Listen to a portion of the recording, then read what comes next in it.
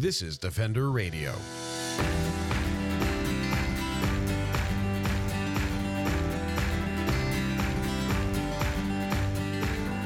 I'm Michael Howie, and this is Defender Radio, the podcast for wildlife advocates and animal lovers, brought to you by the Fur Bearers. The idea of walking into a flat Earth convention, it makes my tummy hurt. But for Dr. Lee McIntyre, it was an exercise in curiosity explored in the introduction of his new book, How to Talk to a Science Denier. Dr. McIntyre is an author, a research fellow at Center for Philosophy and History of Science at Boston University, and an instructor in ethics at Harvard Extension School. An award-winning teacher, McIntyre has penned several popular titles on the philosophy of science and anti-science sentiments and strategies. His latest, published by MIT Press this year, is a dive into science denial in the modern era. How to Talk to a Science Denier combines Dr. McIntyre's own experiences and thoughts with a well-executed explanation of what, somewhat ironically, science and history can tell us about the current state of science denial. The book itself covers subjects ranging from climate denial to conspiracy theory, flat Earth to anti-vaxxers, and more. However, as I learned by reading the book and through my conversation with Dr. McIntyre, curiosity, compassion, and disconfirming inquiries will play a far greater role in bringing science to those who deny it than I initially thought. I'd like to start by asking a bit about the premise for writing this book. You are a philosopher of science, you have an impressive background, you have multiple books, and now you have penned How to Talk to a Science Denier. What was the conversation like between you and maybe any partners you have or the publisher about this book and why it was important to get out? You know, it's funny. I didn't really have any conversations with anybody else about this being the next book. What happened is I have been a scholar in the philosophy of science for some years and had written a number of books about topics that were related to science denial. In fact, I had just finished one called The Scientific Attitude, which the premise of the book was that you really need to understand what science is in order to be able to defend it. Yeah. And then as I was out on the road giving talks in support of that book, people kept saying, well, we agree with you. What can we do? What should we say to science deniers? And I got to thinking, there's another book. And plus, I should be out there doing more of that. I shouldn't just be going to these blue bubbles and having conversations with folks who had read my book and already agreed with it. I should be out there talking to people who disagreed with me and then write about that. So that was really the process. And it's a different kind of a book for a philosopher to write. I'll grant you that. I quite enjoyed reading it myself. And as part of my research, I tend to read things multiple times. And what I really found is there's two ways to read this book. The first is to just kind of skim through it. And you can look at, everything's nicely organized and you've broken out a concept. So there's a nice section on I believe it's the 5 core elements of science denial, conspiracy theory, and all of that, which you can kind of sit through and go one at a time, or you can read it the whole way through and really delve into the research, because you do include a lot of really well thought out explanations of existing research. And I found it was a nice sort of 2-track book of, if I want a quick idea, I can grab it, but you can also then sit and really dig in to how people think and how people reason and what goes on there. What goes into the process for you for collecting that much different and again, academia, that much study, and then being able to say, all right, I'm now going to put this into a book? I never really thought about the process in that way. It's just the kind of book that I write where I want to make sure that I get the research right because I'm an academic. Yeah. But I also want to make sure that it's easy to read and engaging for the general public because I want to reach a larger audience. And so part of that, one thing that people comment on in the book is that there are 80 pages of footnotes. So, I do want to document, I do want to show that there's some research behind this and, some of the things that I don't necessarily want to put in the text, but I'll put in the footnotes. But I try to put a little humor in the footnotes too, just to reward the people who are going to go to maybe that third level and read the footnotes.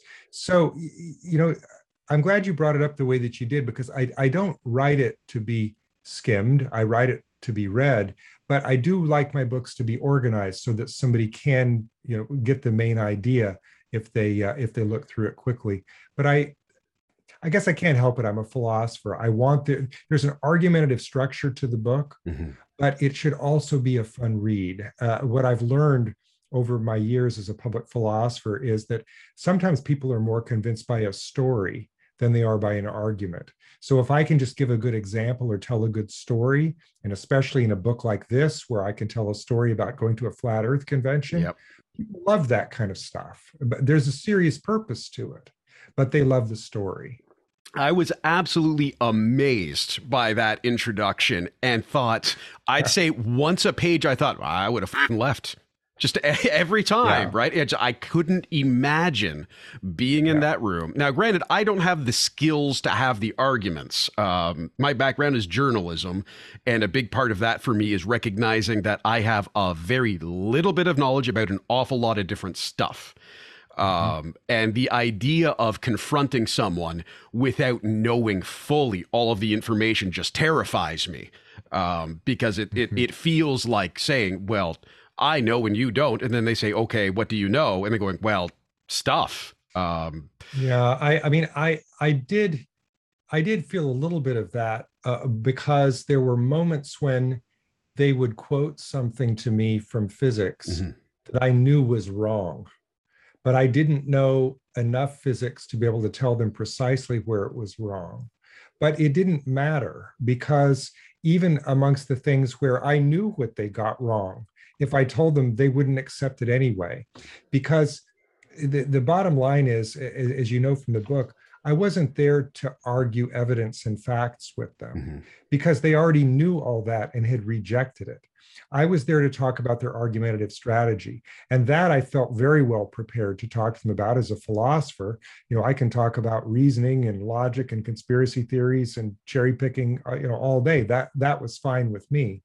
And so really, it was an attempt to listen to what they had to say about, not only what they believed, but why they believed it. But then I pulled a little bit of a fast one, because I think they were expecting me to say, yes, but what about Galileo? Or, what about, the certain experiments from the history of science? And I didn't do that. What I did was say things like, well, it seems like your view is based on evidence. And they'd say, yes. Or of course. And I'd say, well, then tell me this. And they thought I was going to say, what's your evidence? But instead I said, what evidence could I pull out of my back pocket to show that you were wrong? Yeah. And they hated that question. They couldn't answer that question, because in order to answer that question, you'd have to have a scientific frame of mind. You'd have to be able to say, I'm willing to stake my belief on this thing being true. And if it's not true, then my belief is false. And they would not do that. So I had a little bit of, even though I was there and it was just me and 650 of them, I wanted to put it on my turf. I didn't just want to talk about the moon landing and, hull down ships over the horizon and, all of those other things. Yeah. And it's funny. Quick anecdote. As I was reading this, I was thinking about that situation of being in a position of arguing with someone about anything. And in advocacy work, we're often trying to correct misinformation. Yes. And I was thinking about what it's like to be sitting there and trying to engage with someone who has said more or less that they are unwilling to engage, but somehow is using engagement to try it. It's almost like going to a bar and being the guy who just says, hold me back all the time. Never actually getting into a fight or anything. It's this weird, I'd almost say posturing. And I've got a bunch of notes that go all over the place, but I'm going to skip ahead to one where you at one point make a link to trauma. And you reference the language and experience of the people you met at that convention. And you note there isn't a lot of evidence in the psychological literature currently on that connection. That's right. So I've got two parts to a question. One, could you explain a bit more about how those two ideas fit together in your mind? I think the connection is, I understand it to a degree because I've done a fair bit of reading on trauma, and I think it does feel natural, that sort of connection you're making. But as a sort of fun interesting aside, when you begin the process of this kind of speculation without the confirming evidence, do you have a mantra or an emergency brake in mind to prevent yourself from going down that slope of supposition into where the science deniers exist? Yeah, I am constantly reminding myself in a situation like that I'm not a psychologist and I'm not a physicist either. And so, there are limits to what I'm able to draw evidence for and make inferences about. I regarded it as something of a sociological fact, a demographic fact, that a number of the people that I spoke to, who, by the way, were very willing to talk about their experiences and their beliefs and why they believed it, said that the reason that they got into flat Earth was because of some enormous breach of trust in their life. Sometimes it was a physical injury. Sometimes it was an emotional or psychic injury. People talked about divorce, serious illness, etc. A number of people mentioned 9/11 as an event that was so appalling and so overwhelming that they decided on its basis that this couldn't be real and the government must be lying to us. And if they're lying to us about that, what else are they lying to us about? And that's how they got into flat Earth. So I think of flat Earth as about distrust, just profoundly about not. It's that they don't trust the people who are giving the information. That's why the information doesn't convince them. Yeah, because you can overcome doubt with evidence. You can't overcome distrust with evidence because you don't trust the person. Now, showing up in person to try to engage them, I was trying to build some trust. But this question of trauma kept coming back in a way that was kind of fascinating because I hadn't expected it. And I've since learned of the work of a psychologist down at Texas Tech named Ashley Landrum, who's done some studies on flat earthers and is now currently writing a book on flat earthers. And so she, and we've never spoken about that particular subject, though we've spoken about flat earthers, but not about the trauma hypothesis. But I'll be interested to see what she does with this, because she is qualified to have a whole picture of them. And my job was not to paint an entire psychological portrait of them, but I have to say, by being there and just paying attention, I did notice certain themes. And there's a bit of discussion about the role social media plays in all of this in the book. And I think anyone who spends any amount of time on social media will very quickly realize that giving everyone on the planet anonymous voices and platforms may not have been the best idea. Yeah. But we're here now. And I think it's sort of an interesting, how do we deal with that? But I had a more specific question, and that's talking about the ego aspect of this. So I'm trying to find the note on the specific. Here it is. Peter Boghossian, Boghossian, I probably said wrong, and James Lindsay, in How to Have Impossible Conversations, they suggest avoid just using facts, and instead ask disconfirming questions, as you've noted, like what facts or evidence would change your mind. And in your book, you actually almost get to a flipped flat earther. You come very, very close by using that tactic. And it read like the best John Grisham for me, just so you know. That just reading that conversation and the progressions, it was exciting. Good. That's nice. So we're finding that a lot of this is maybe not about evidence, but about identity. As traditional media goes more and more political, yes, and social media does what it does, are these tools that we can use, again, depending on who we are as advocates of fact, to challenge people whose identities are that tied up to the point of dismissing clear evidence? Or is it always going to exist as a hindrance to that effort, do you think? It's hard because, as you rightly point out, it is about identity, which means that, as I think I said in the book, so when you challenge their beliefs, you're challenging who they are as a person. And in a way, that's a much harder task, isn't it? Because if you just show a scientist the evidence, they change their belief, it's done.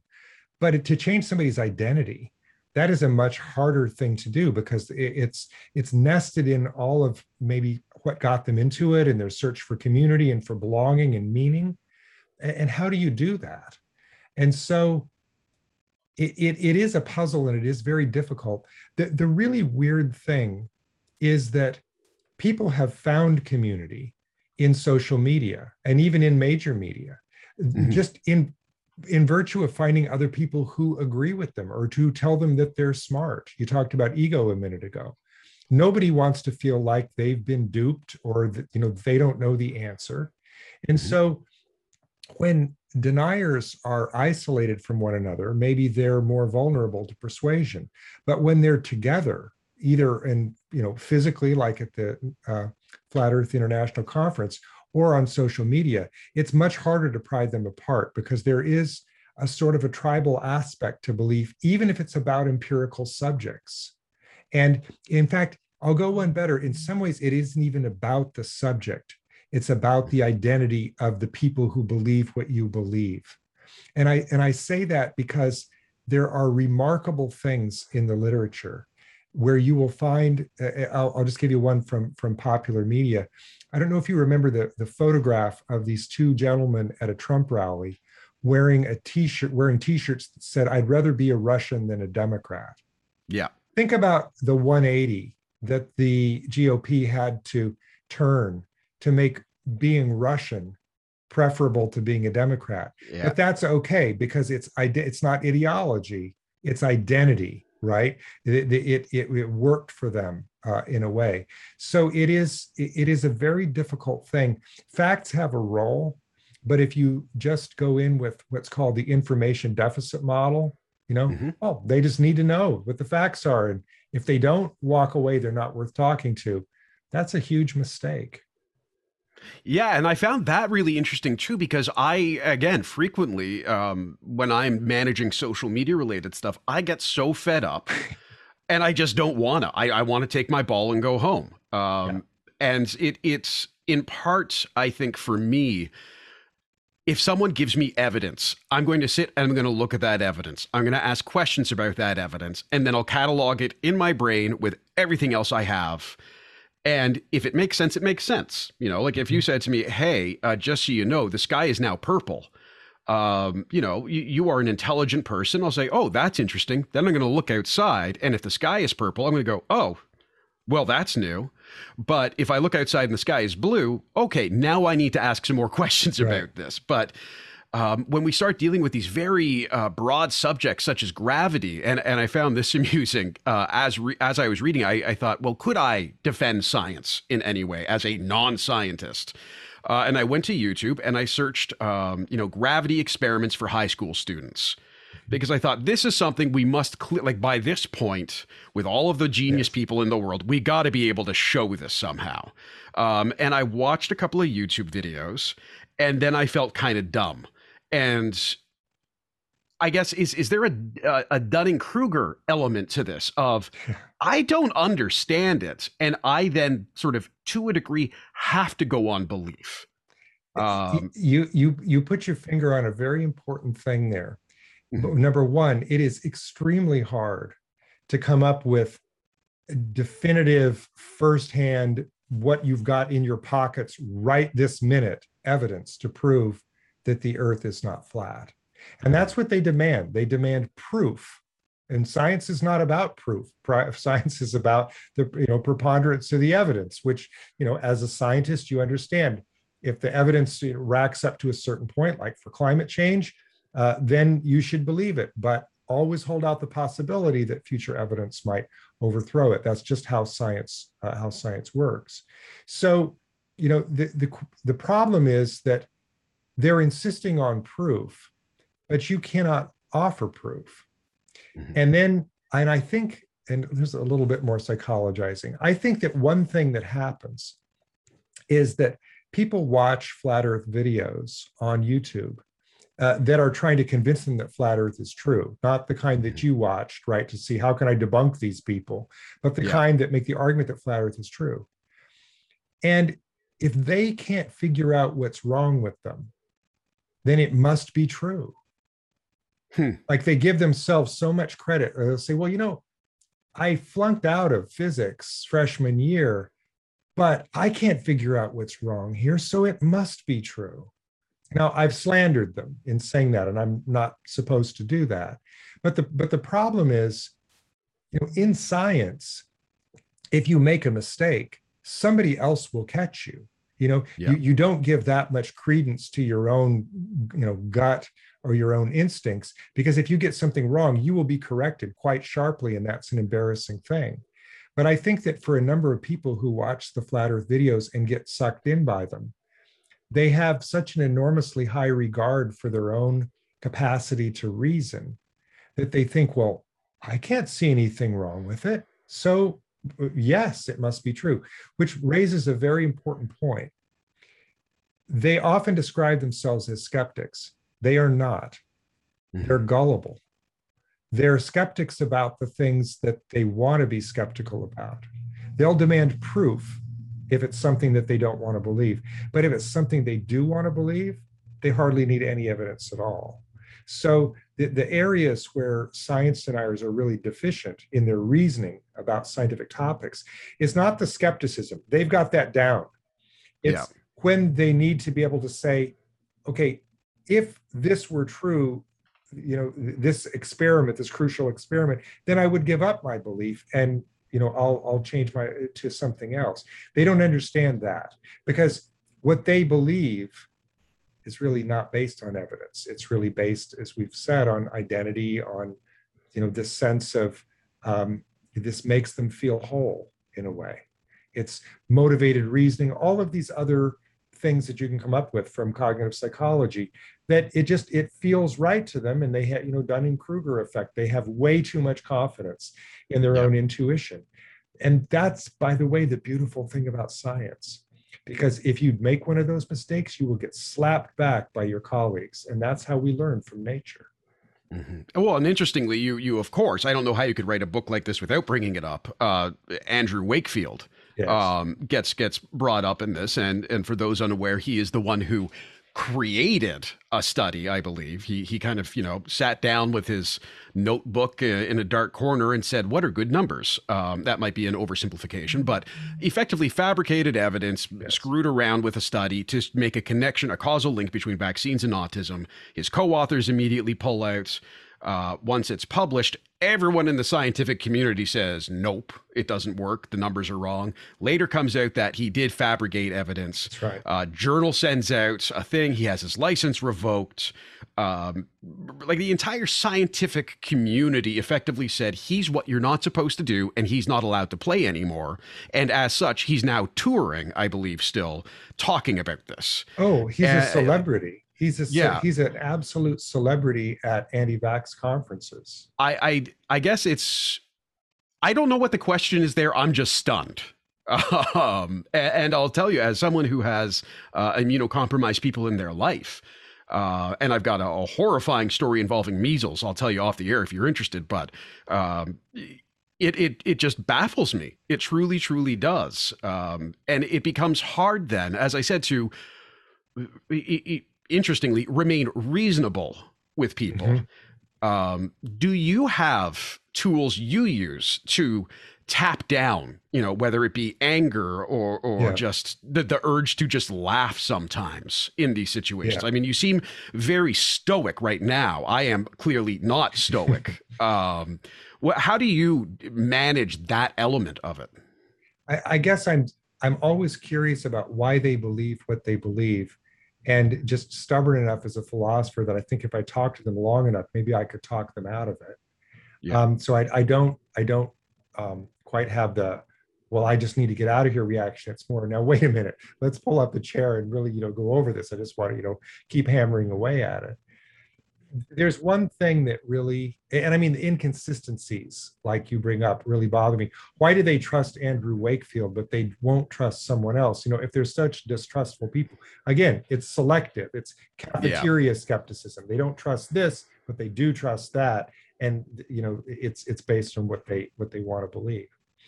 There's one really important thing that keeps me going in this, and it's the idea that science deniers, for most of them, are victims.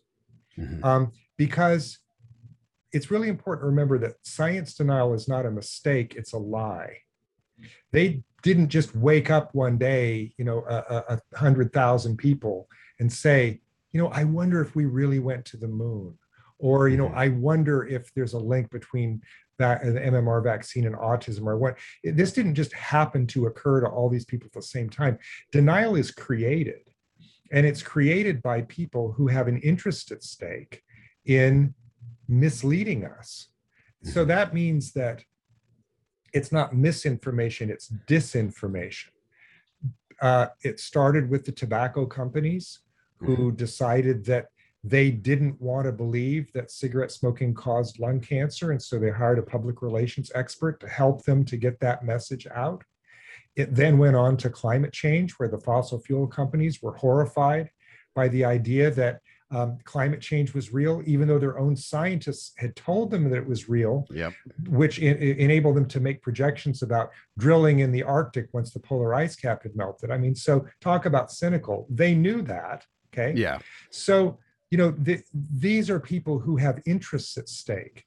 And how much better, if you've got an interest at stake, to create an army of people who are on your side. They don't need to prove what they think. They just need there to be enough doubt and confusion. Okay. That gives me some empathy for science deniers, because the vast majority of climate deniers don't get a cent out of it. Yeah. They're, it what really bothers me is that they're conspiracy theorists, and they don't see a real conspiracy right in front of their eyes when they're being duped. I start the book with a quotation from Mark Twain, attributed, who knows if he actually said it, that it's easier to fool people than to convince them that they've been fooled. Yep. How do you tell somebody, no, no, no, don't you understand where the dark money is that created the disinformation that you're now spouting back to me? It's difficult. So that keeps me going. Yeah, the flip side of that, and I've got two questions related to this. One, I had already written about the cigarette smoking, which I am so glad you included, because I think it is a fascinating example. Mm-hmm. And again, pointing to real life conspiracies are a thing. This isn't denying That's right. conspiracies, it's denying conspiracy theories with no evidence. Correct. Yeah. That's right. No evidence. So I've now forgotten the first question, so we'll skip to the second one. In talking about the cigarette smoking and PR link, which was, again, I just love reading different angles on and different considerations about. I'm old enough to remember a time when I'd go to the shopping mall and there was a smoking section. All cars shipped with multiple ashtrays and lighters. And even in non-smoking homes like mine growing up, there were ashtrays for when people who smoked visit. At some point, right, like now, there's a generation of people who may not ever believe that was real, and they've only ever known tobacco to be unhealthy, highly taxed. In Canada, the package is just covered with warnings now, very little actual marketing space. So how do we learn from that scenario where there was a very, very influential and wealthy lobby effort to create disinformation in the public that lasted generations and is still being managed? There's still people who smoke. Right. There's still kids who are starting to smoke. That's right. But we have come a significant way in that regard. What works is to expose the tactics. They were, now I say that understanding that, it took decades to leak the tobacco memos. Yeah. Where they finally figured out there was one that said, doubt is our product. Yes. And that comes out and it's a scandal. Well, the cigarette companies ultimately paid a multi-million-dollar settlement 30 years later on the theory that, okay, everybody now knows that it's dangerous. Let us go ahead and keep selling our cigarettes. So there's a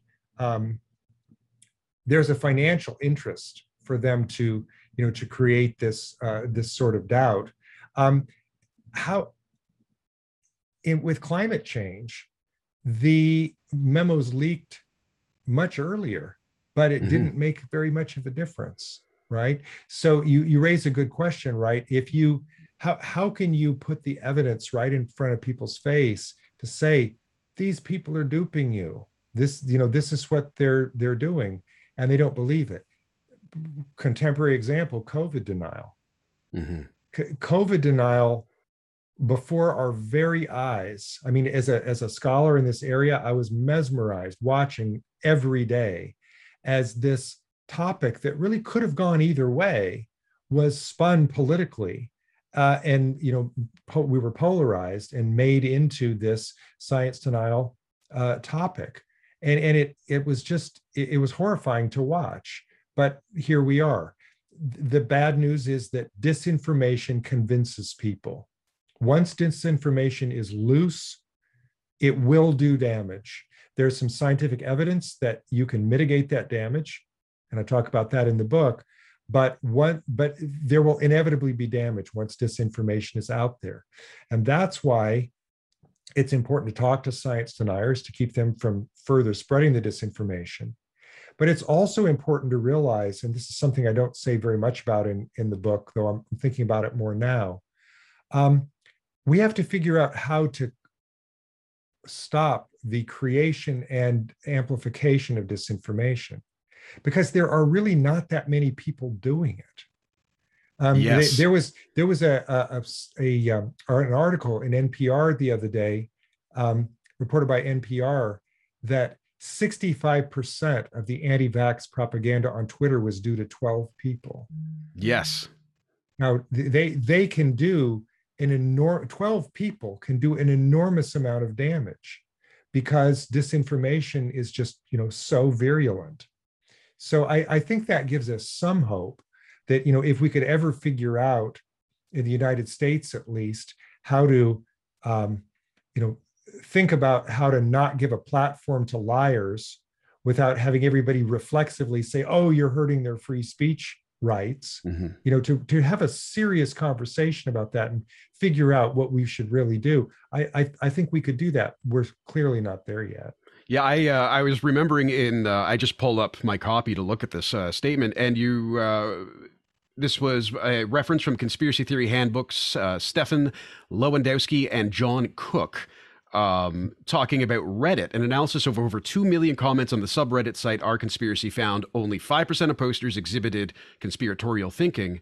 They were responsible for 64% of all comments, and the most active author wrote 896,337 words, twice the length of the Lord of the Rings trilogy.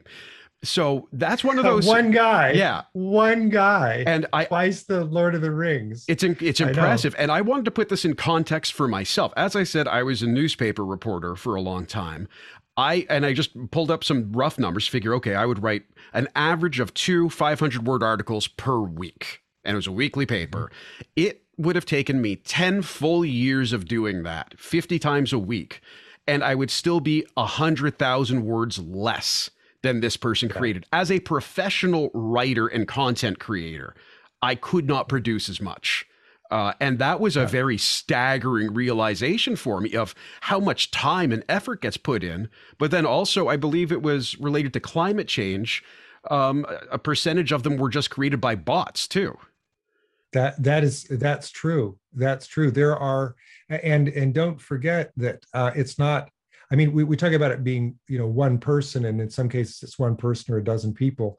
But in other ways, regarding not just the creation, but the amplification of these messages, there are troll farms in Russia where, entire towns that are taken over with people who are pumping this stuff out there to try to, I don't know, confuse us, polarize us. There was a terrific article in the New York Times a few years back called Putin's Long War Against American Science, where it's just laid out that on GMOs, on vaccines, on climate, they're messing with us on purpose, to try to, I don't know, create dissent in the society, to try to get us fighting with one another.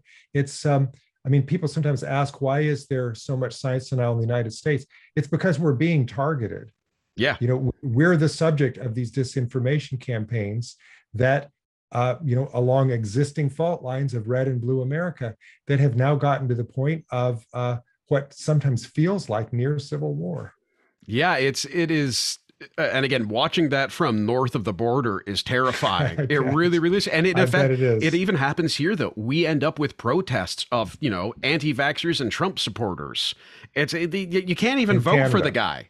Why are you protesting for him? And again, you brought up Russia earlier and why it's such a big deal that Americans are they are willing to say, I trust Russia more than Democrats.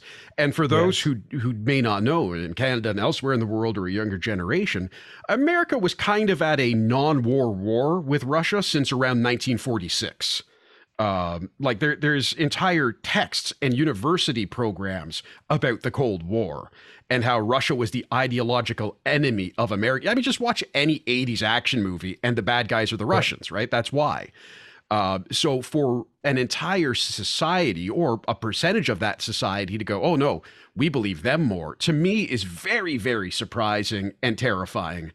And we're working on a wall of our own now. But and not to mention the fact that the primary progenitors of that anti-Russia message were Republicans. Yes. Through the 50s, the Red Scare. Yep. They were the people who were the tip of the spear anti-Russia, and now not. Yeah, it is the best argument for why we need more history lessons in schools, in my opinion, more social sciences. Because again, if you just look at history, it's like, oh, there it is happening before. Yes. I've used a lot of your time. I'm going to try and wrap up with two questions. One of them is about anecdotes. And this is something that I come up a lot against as an advocate and as a communicator. And I'll use coyotes as an example. And I'm not expecting you to know a lot about coyotes or biology or any of those things. But in general, the current evidence is that when we try and cull coyotes, we end up with more coyotes. There's a lot of different reasons for it around resources and so on and social structure, but pretty collectively, everyone involved with the science agrees to that.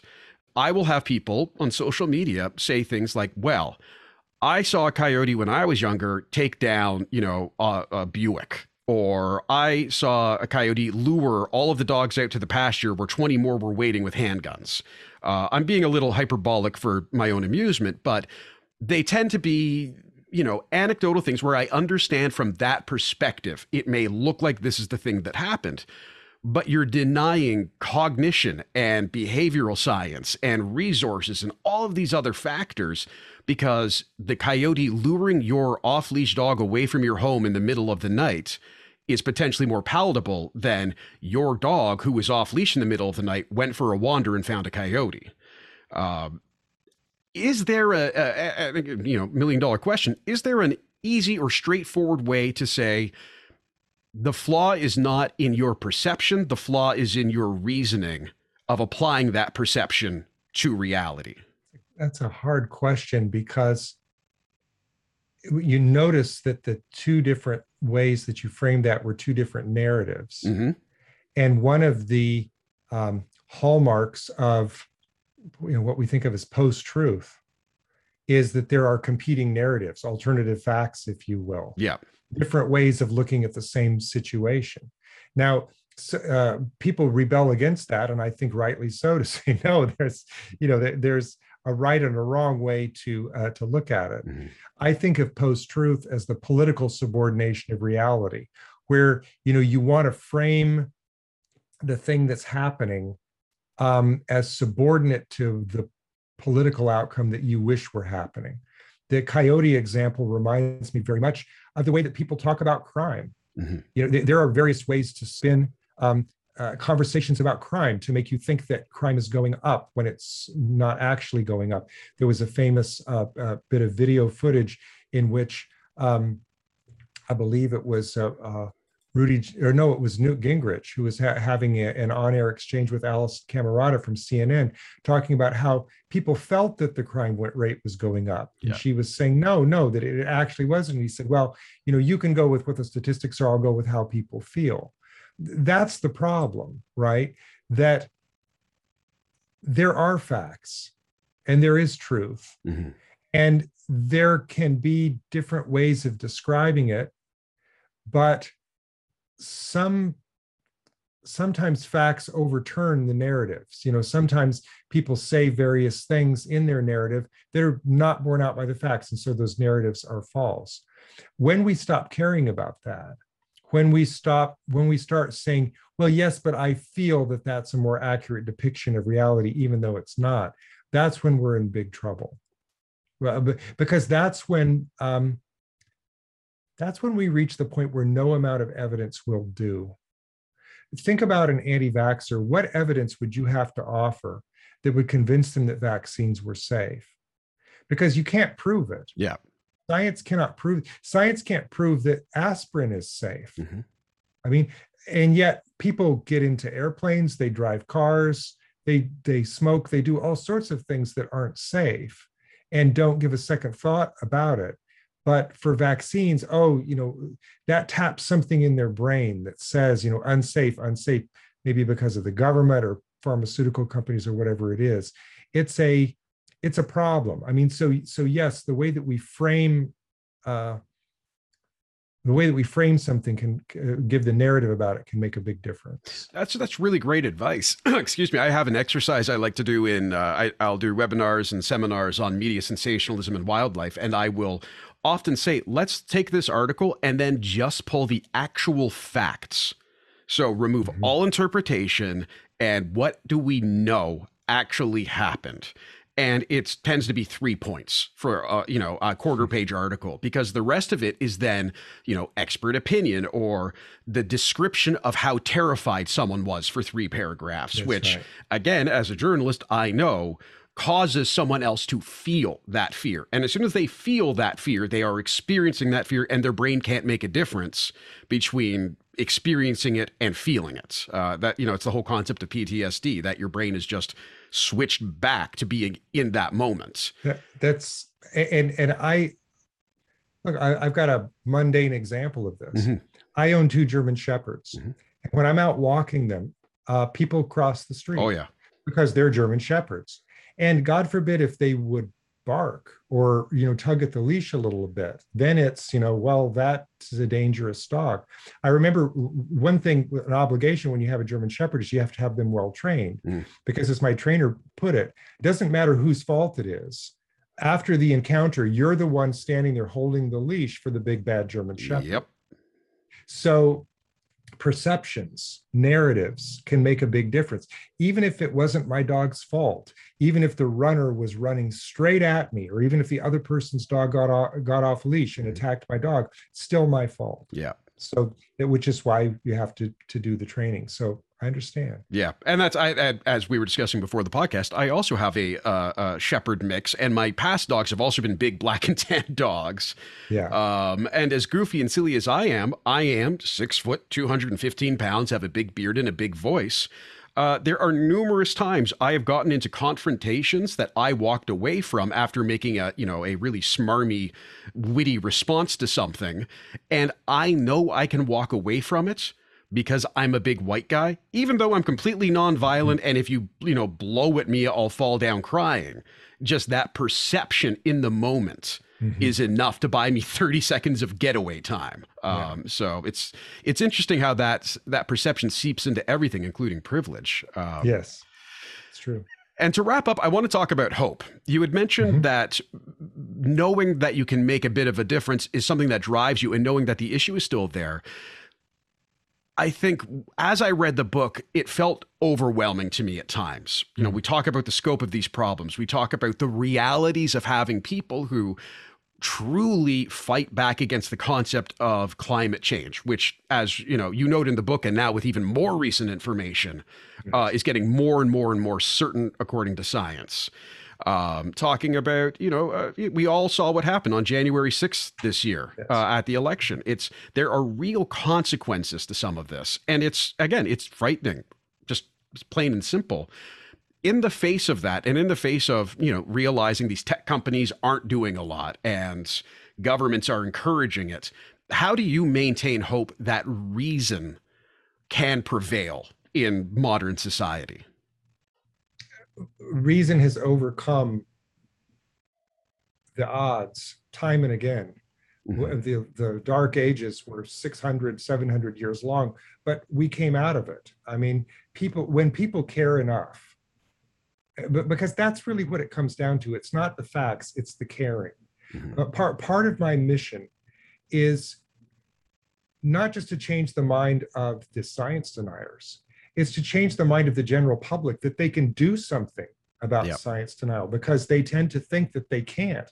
So part of the point of my book is, what, are you going to be a science denier? Because there is science which shows that you can change a science denier's mind. And if you're just going to walk away and say, nope, not for me, you're kind of in a way being a science denier. Mm-hmm. I would like to create an army of people who were allies of science, who understood the techniques for pushing back, and who cared enough to actually do it. I think that we could make some headway with the science deniers themselves, not through confrontation, but through engagement, through patience and calm and respect, understanding that in some ways they're victims. I think that we could really have take some of the polarity out of the polarization that's happened in the last few years, okay?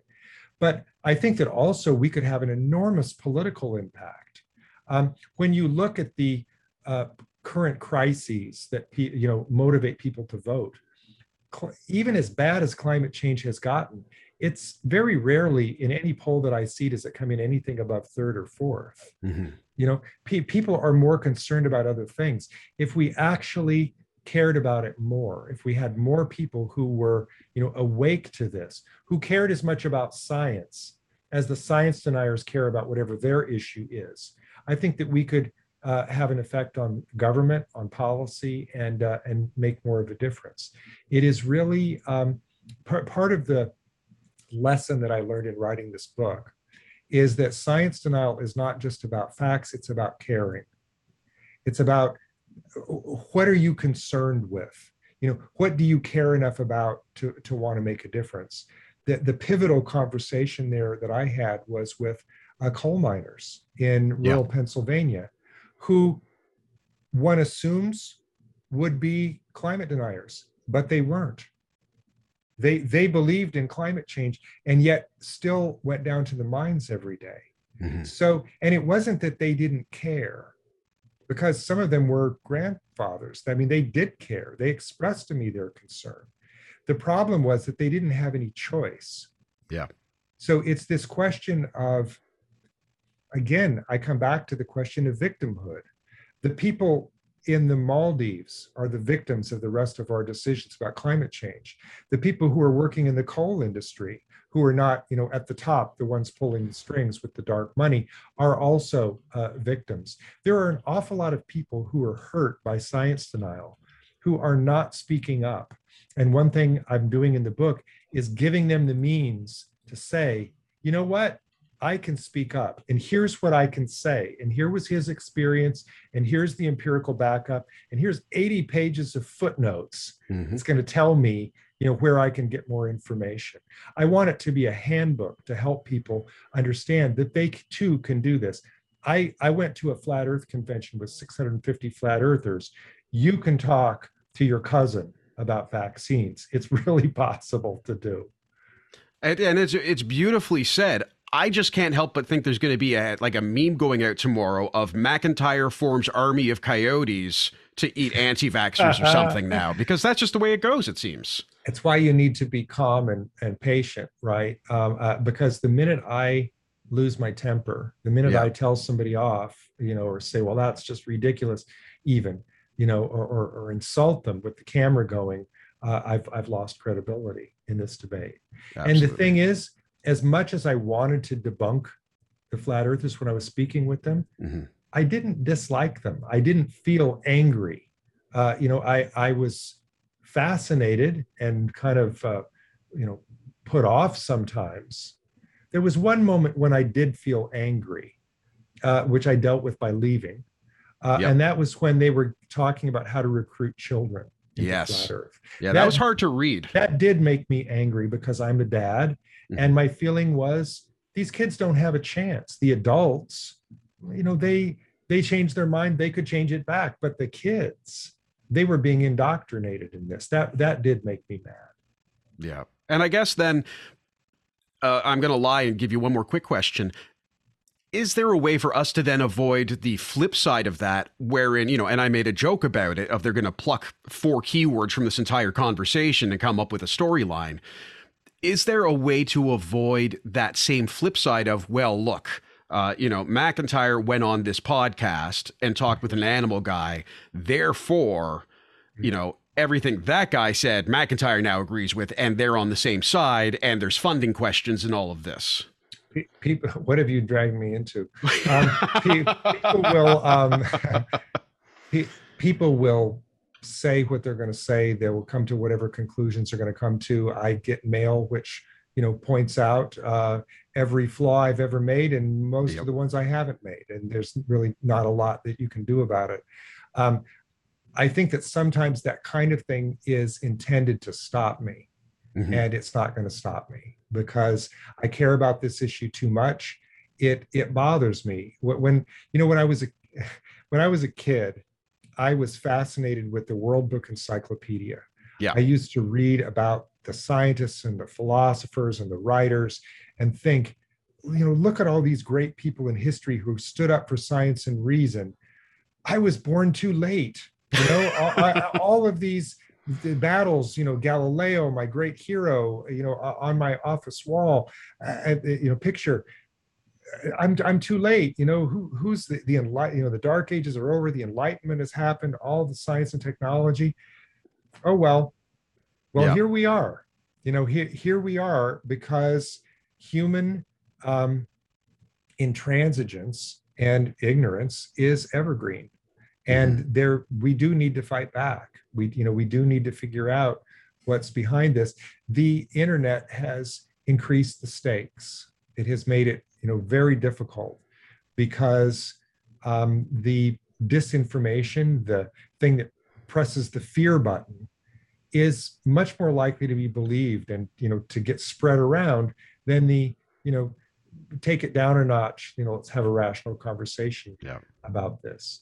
But like I said, this is why I care about it so much, because my perception is that this problem is getting worse over time. And that I think that in fact, the political situation in Washington, D.C. right now grew out of 60 years of unchecked science denial. I think that the politicians looked at what had happened with tobacco and climate change and said, wow, we can do that for crime. We can do that for who won the election. Yeah. We can do that with, whether they were peaceful protesters on January 6th or not.